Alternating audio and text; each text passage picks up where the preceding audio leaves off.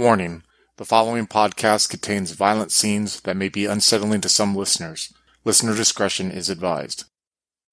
The sun hangs heavy over the Valley of the Setting Sun.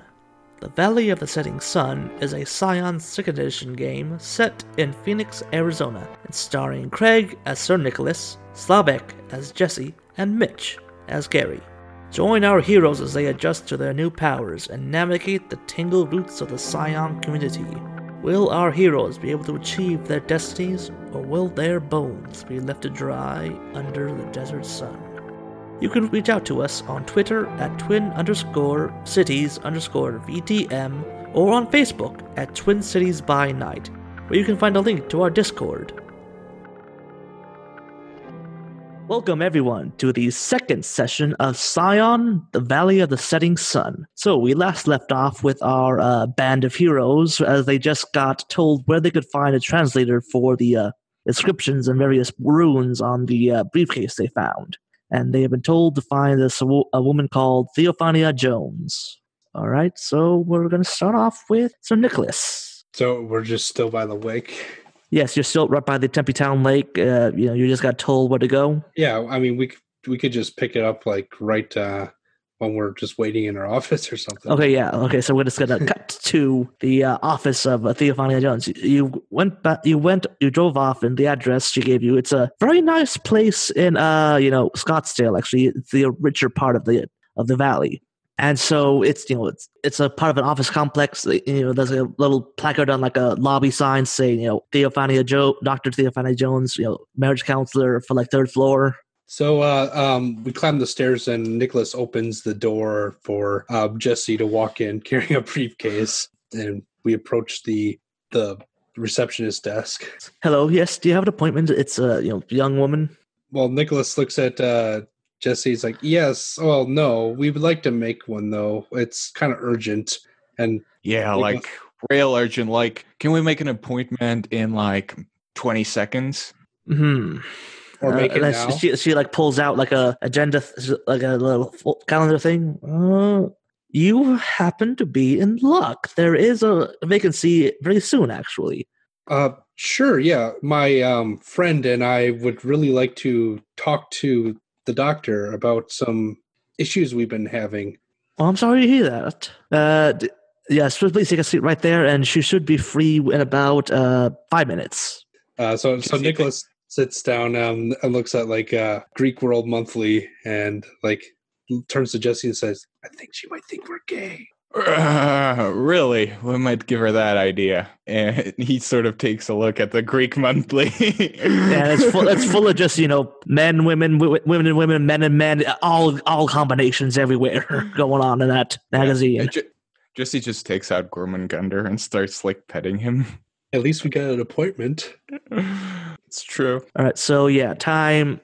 You awkwardly sit there and just peruse your magazine full of just sculpted Greek people. I mean, man, if only Gary was here, that would make this. I don't know if that would make this more awkward or less awkward.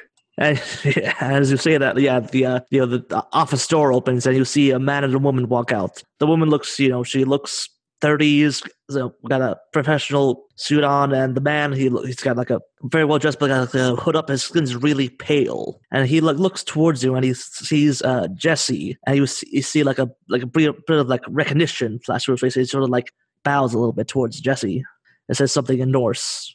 Do I understand him? And I will say, I don't think you do. The snake does though, and it just sort of it hisses something back to him in Norse. So then, the pale man like stands back up and like walks out with his presumably girlfriend or something arm in arm. What was that all about? I sort of take a look at Gormungandr and like quizzically, put my eyebrow up. Yes, Dark Elf wanted to pay homage to the Acer. They can see there is the snake pauses for like a right word, a scent to you that others of your can smell. I mean, we could all smell him. All right. Well, guess our appointment's up. Yes, Dr. Jones will see you now. Do you walk into the office? Yeah, stand up, walk in. But you still have the sword on you. Of course. Okay. So yeah, snake And I have the bow. snake and a sword. Nothing allegorical about that at all. Nothing phallic at all.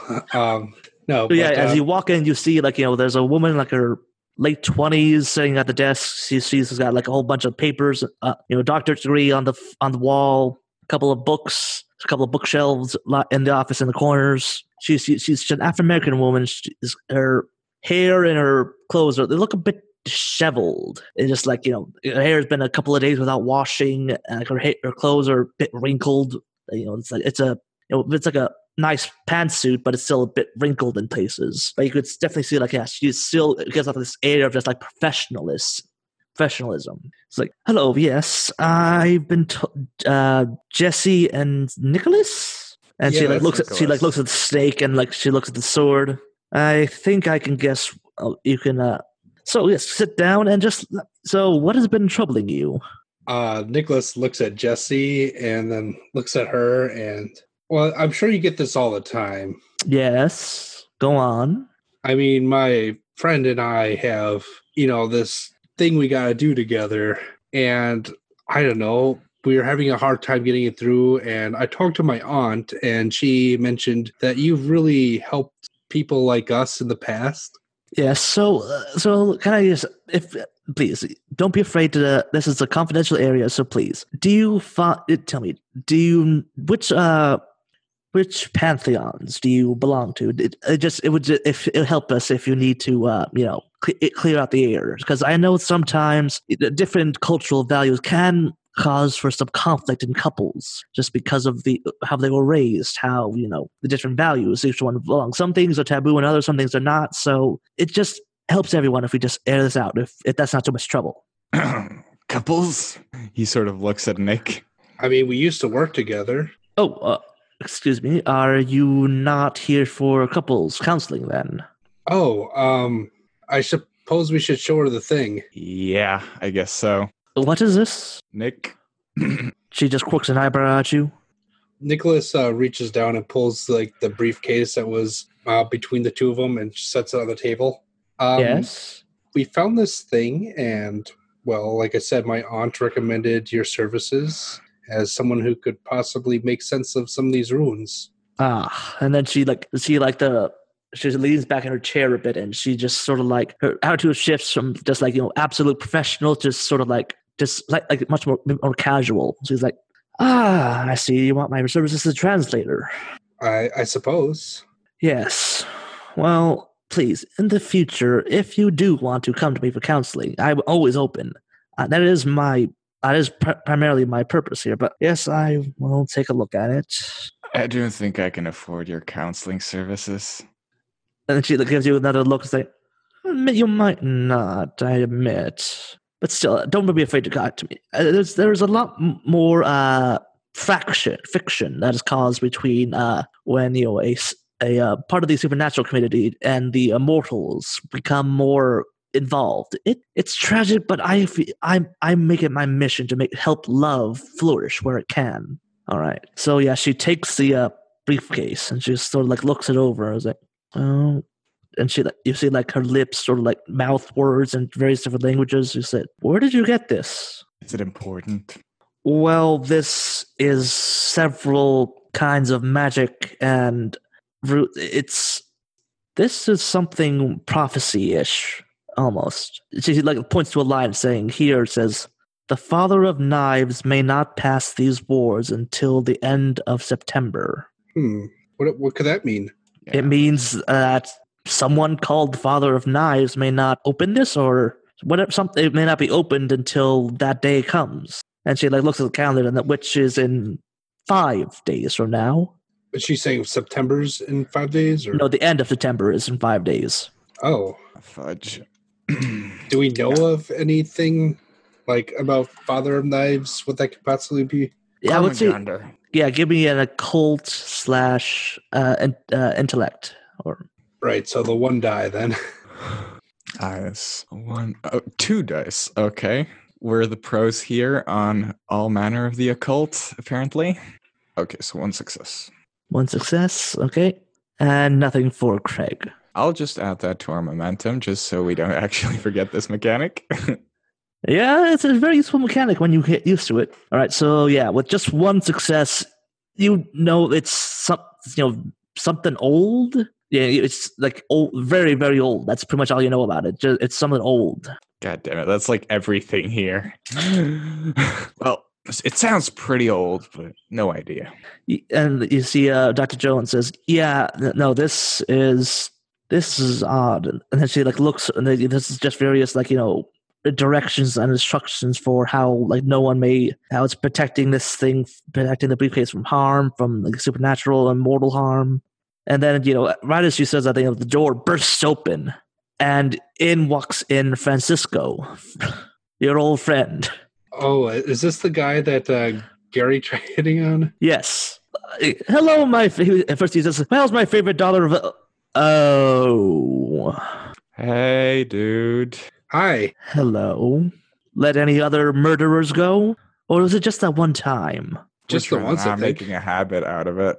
And he's like, just saunters over to like the desk and sits on it. Is like, well, I gotta say, my dear Theophania, I don't think you should be taking these men's business. Might be bad for your health. I mean, for all who knows, they might just let the next murderer who comes waltzing in, just let them go. I'm pretty sure we're dealing with love affairs of scions is much more dangerous than whatever it is we're doing right now. And then you see, like, Dr. Jones sort of, like, leans back away from Francisco's like, yes, hello, Francisco. I thought I asked you to not barge in during work hours. In fact, I thought I told you just to not barge into my life, period. And Francisco, he just like turns to her like a smug grin on his face. He's just like, oh, but I just can't help it. How would I get through life without knowing my favorite daughter Aphrodite was out there unbothered by life? It's just not fair. You being out there without me by your side. Just think of what we could do. And then Dr. Jones just sort of like looks at you, saying like, flashes her eyes towards Francisco. I'm gonna like put my hand on Francisco's hand and use lover's intuition. Okay, what are you asking? I want to know who is the character romantically involved with. Okay, with who he's romantically involved with, that gives you a whole list of like just people in like your head. So oddly enough, Theophania is not one of them. So I'll turn to Francisco and says, "She's your favorite? What about and list like 3, 4, 5, 10 of the names off." And Francisco, without missing a beat, he just goes, well, it's always the things you can't get that are the best, Well, actually, no, I suppose. You wouldn't really know about that, would you? He just sort of like sniffs the air. I can smell the virgin on you a mile away. Jesse just sort of clears his throat. So... And then he stops and like looks at the sword and at the snake. Oh, wonderful. So tell me, who is your dear mommy or daddy? Who is the one letting you prance around with those little toothpicks? Out of curiosity, was Nimue's name on that list? No. Okay. And then Francisco sort of like walks up and like sort of like tries to loom over you. Know this. I'd say keep an eye out because I'm going to be spreading your names around, and I might not know exactly who you're with or who begot you, but I'm willing to bet someone out there doesn't like you for that. It's just going to be a matter of telling enough people, and they'll find you. So please, make it entertaining for me. I'm going to ask them to record it when they find you down and might kill you. Jesse will sort of raise his arms. Gentlemen, if we're going to do this, you can just pull him out and compare him. And then Francisco is like, well, if you insist. He goes to like remove his belt. Nick's just like staring dumbly at him like this whole thing. Jesse sort of starts laughing.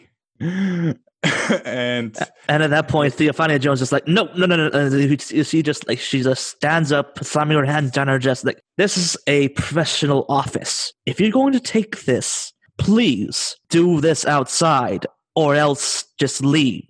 That's a felony. he's a demigod. Who cares? So yeah, at that, Francisco just one last just sees mockingly salutes, and he just walks off. And like as soon as the door slams, Nicholas kind of snaps through. He's like, "Well, make sure you spell my name right." Like a second too late. And then like Dr. Jones just turns to you and says, This is why I consider myself with love affairs. This is why does everyone have to get all in the death threats and death vows and sworn vengeances? God damn it. It's part of the fun. And then she just stares at you at that. We're very sorry about that. We did not know he was going to be here. Neither did I. I imagine neither did he until we actually decided to come here.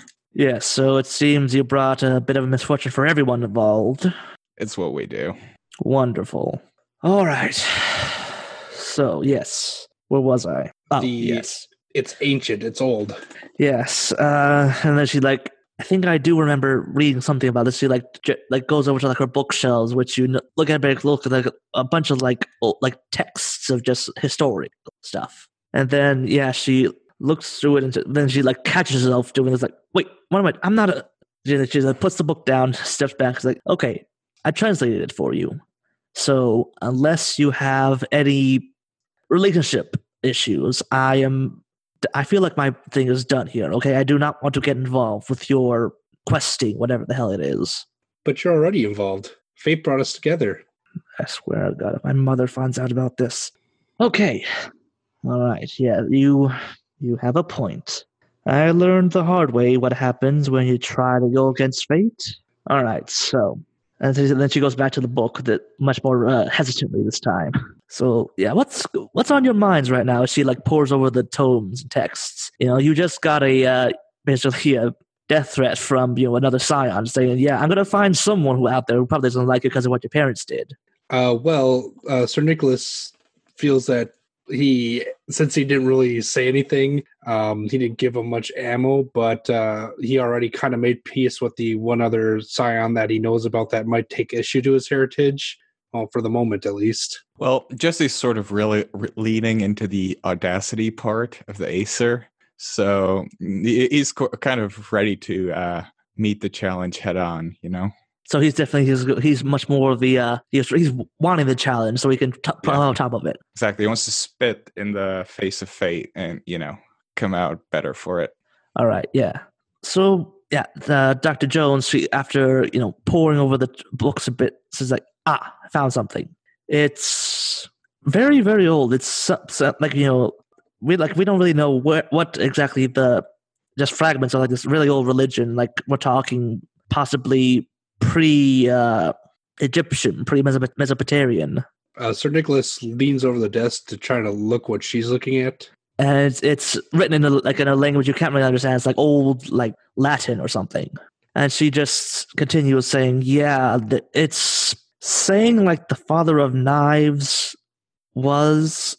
It's unclear whether it was a person or... Well, they just say, the father of knives gave birth, was the first knife, the first act of violence with a knife or something, way back when, with the obsidian. Like a Cain and Abel type thing? Yes. But it doesn't really, of course, depend on who you ask about that. Am I saying, yes, we're talking like that, yeah. So it's either very literal, which is very possible, or very allegorical, which is also equally as possible. Yes, so I can't tell you for certain whether or not the Father of Knives is a person who will open this thing, or if it's an actual knife that will be used once this case is opened. It could be either or. Nicholas kind of sits back into the chair and kind of looks deep in thought for a bit. He's actually considering all the coincidences he's been a part of, and some peaks in the back of his head about the pieces of Excalibur, and he's just thinking about it. It's that's gotta figure into this somehow, but he just can't think of how it could be. So he's just thinking on it. All right, so yeah. And then Dr. Jones says, okay, I've done my research for you. You've got your next clue, or whatever it is you do with your quest thing. So Now, unless there's anything else, please leave. So you are good at deciphering ancient languages? I'm just good at languages. All of them. Could you read this? And Nick kind of points to the hilt of his sword. I tried reading it one time and it just hurt my head. Okay, she takes the sword. Yeah, she looks at it and she says, okay, it's saying that it's supposed to be passed down at some point. It's like a chain, almost like a part of a long chain of owners. It's supposed to clash with Durandal.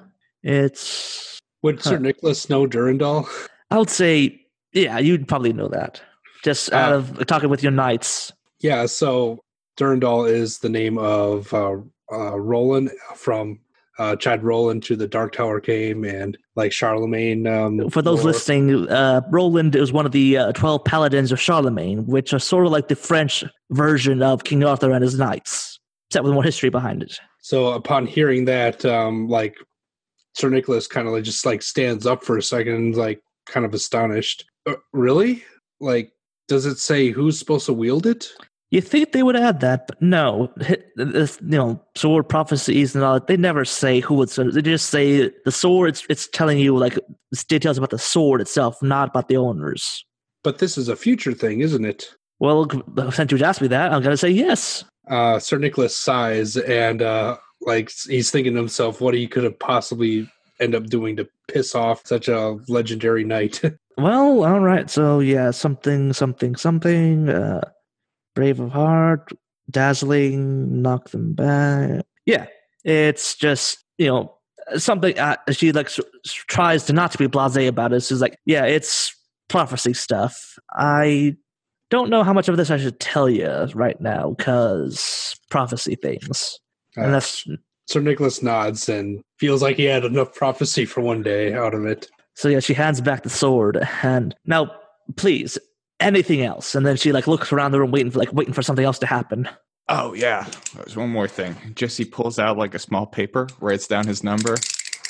If you ever feel bored, call me and I'll show you a good time. He sort of winks in his trashy sort of looking biker gang looking way. She just stares at it for a second and is like, I understand. And then she like opens the drawer in her desk, and if you could look under it, you see like a whole bunch of like little pieces of paper with numbers written on them. Just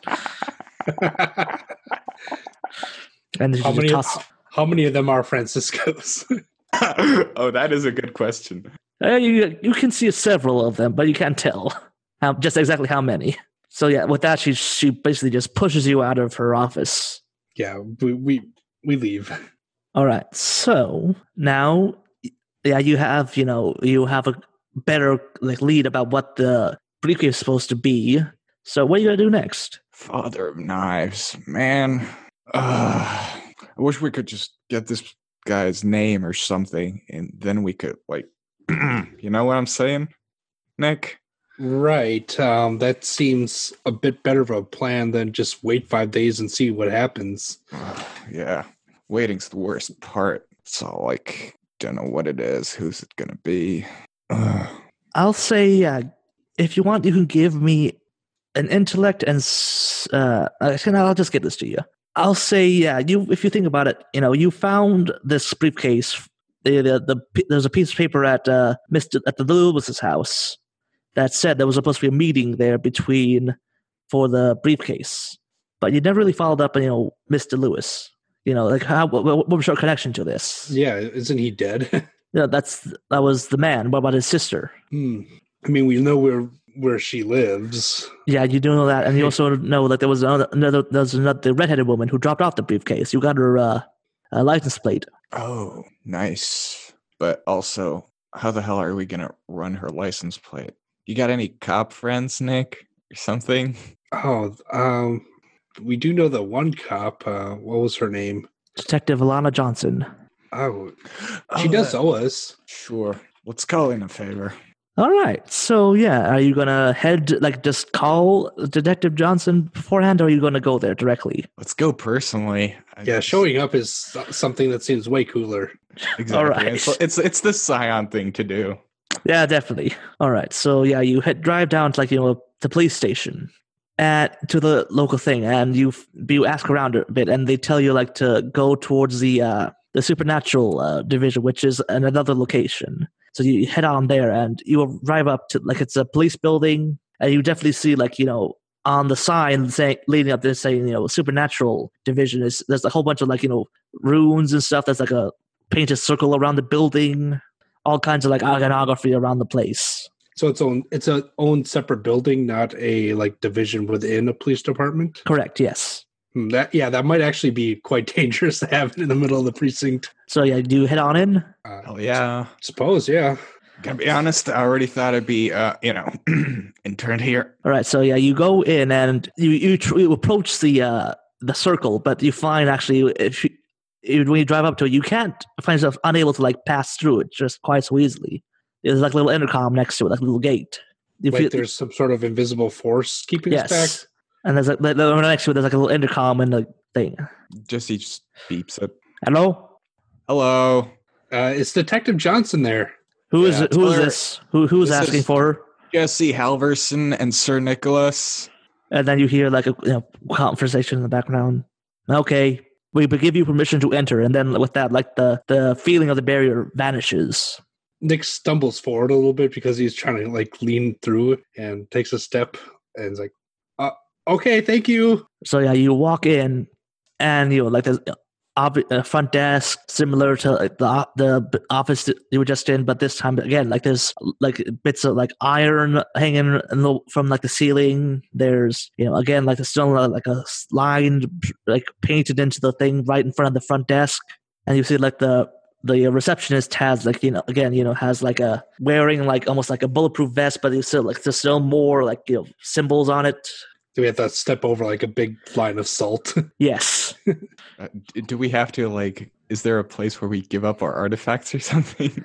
Actually, yes, there is. So yeah, once you hit unfortunately they just point towards a small room saying leave all mythological artifacts in this room. All right. Do you think that includes the snake? Living objects go to the what's a word for it? Stables. Well, Gormengander, looks like you'll have to stay in the stables. Try not to eat too many horses. And I just let him assume his massive form. So yeah, the snake just. How big is his true form? I'd say 15 meters, maybe. So yeah, basically the snake heads off, and then you see the snake just doesn't seem to end as it just slowly slithers and growing in size as it goes down through the hallway down to the stables. So it takes quite a while for that snake to empty out of the room we're in. Yes, and the receptionist there just doesn't even bat an eye at this. He's just and then he turns back to his book. Yeah, Nicholas unbelts his sword, sets it on the steel table, and fills out one of those little cards with his contact information on it. Yes. So it's Detective Johnson, and the receptionist is on the right, fourth door down. We'll find it. Well, we have a few things we need to show her. So do we check those here too, or can we just bring them through? They're not weapons. And then he says, we "Okay." don't think they're weapons. Yeah, you don't think they're weapons. The receptionist quirks an eyebrow at that. We had them checked, and they're not weapons. Okay. Then at that point, the receptionist gets up, waves his hand over the briefcase, chanting something under his breath. Okay, go on in. Yeah, and I think Gary still has the vial, right? Well, Gary's taking a vacation, so we'll just have to see. Yeah, I'll say, yeah, we'll worry about that later. So yeah, you go into the office, and there's Detective Alana Johnson there, just, working at her desk with papers. Yeah. Hi. Hello, Detective Johnson. Oh, we got a little favor to ask of you. Do you remember us from that thing? I remember you from the investigation about Bayamari. Yeah, nasty stuff. Anyways, we need you to run a license plate for us. Maybe tell us more about the person who owns the car. At that point, she actually pokes her eyebrow. Was really? Just a license plate, not having to track down someone to kill a goat and nothing like that? It's never just a license plate. I mean, barbecue would be nice. At that point, she's like, oh, That's surprisingly normal. That's a nice change. So yeah, and then I'll just enter that real quick. And then she types on her computer for the license plate. Okay. By the way, I think do you know someone named Gary? Yeah, he was helping us on this thing. Why? Because he just pulled in 30 minutes ago for speeding thing. He said he was supposed to meet you guys at some doctor's office. Let me guess, he was going 80 in a 25 or something. Try more 70 than 35, but you were close. Yeah, he's supposed to be helping us on this thing. All right, she pulls the phone on her desk, bring Gary in. All right, so Gary, you're in the scene now. So yeah, Detective Johnson's okay. So for that license plate, we got you. Yes, it's registered to a Miss Henrietta Irving. So yeah, and she lists off a address. It's some place close in Scottsdale. Okay, first I gotta ask, what is this bullshit about putting people in on a fucking speeding ticket? When they have a cell phone connected to the 9 realms, that puts us in our jurisdiction, and protocol is for anything involving supernatural to be brought to the supernatural stations. I mean, can't he just put it on Bluetooth? You know, I can't pick the right YouTube video over Bluetooth. You know, sometimes it's Pornhub. I'll admit that. All right. So, is there anything else, indeed? Says Detective Johnson. So we got Henrietta's address. Address. Okay. Yeah. Do you have anything on her in your records? No criminal records. Date of birth, I think. Yeah, she's 40-something, pretty well dressed. I'm guessing well off because she paid, no tax evasion things. Even her license plate, license photo looks nice, and it does too. It looks just like a redheaded woman, striking. It just looks proud in her photo. All right, I can't think of anything else. Yeah, thanks a bunch. If you need any help, I guess just tell us. Can I get my keys? I'll see the sergeant at the front desk. He'll let you have them. All right. And we got Gary back. This is turning up to be great. I guess we file through towards the place where they have her stuff. As Gary leaves, he'll mutter, "Do you know who my fathers are?" Yeah, we're in the supernatural precinct, so they're like, everyone says that there. Yeah, it's just like, I've heard that 5 times already. Oh, hello again, folks. I'd like to tell you about the Facebook group we run called White Wolf and Onyx Path RPGs, Gameplay and Media. Have you ever wished you could have an easy way to find gameplay videos and podcasts, or just media in general that deals with your favorite White Wolf role-playing games? Or have you ever wished you could find a forum to share gameplay that you have recorded? One that won't be drowned out by random posts and discussions, so that your media could get the attention you deserve. The group is specifically run with the sole intent of it being a one-stop shop for people to view or share media involving the games we all love.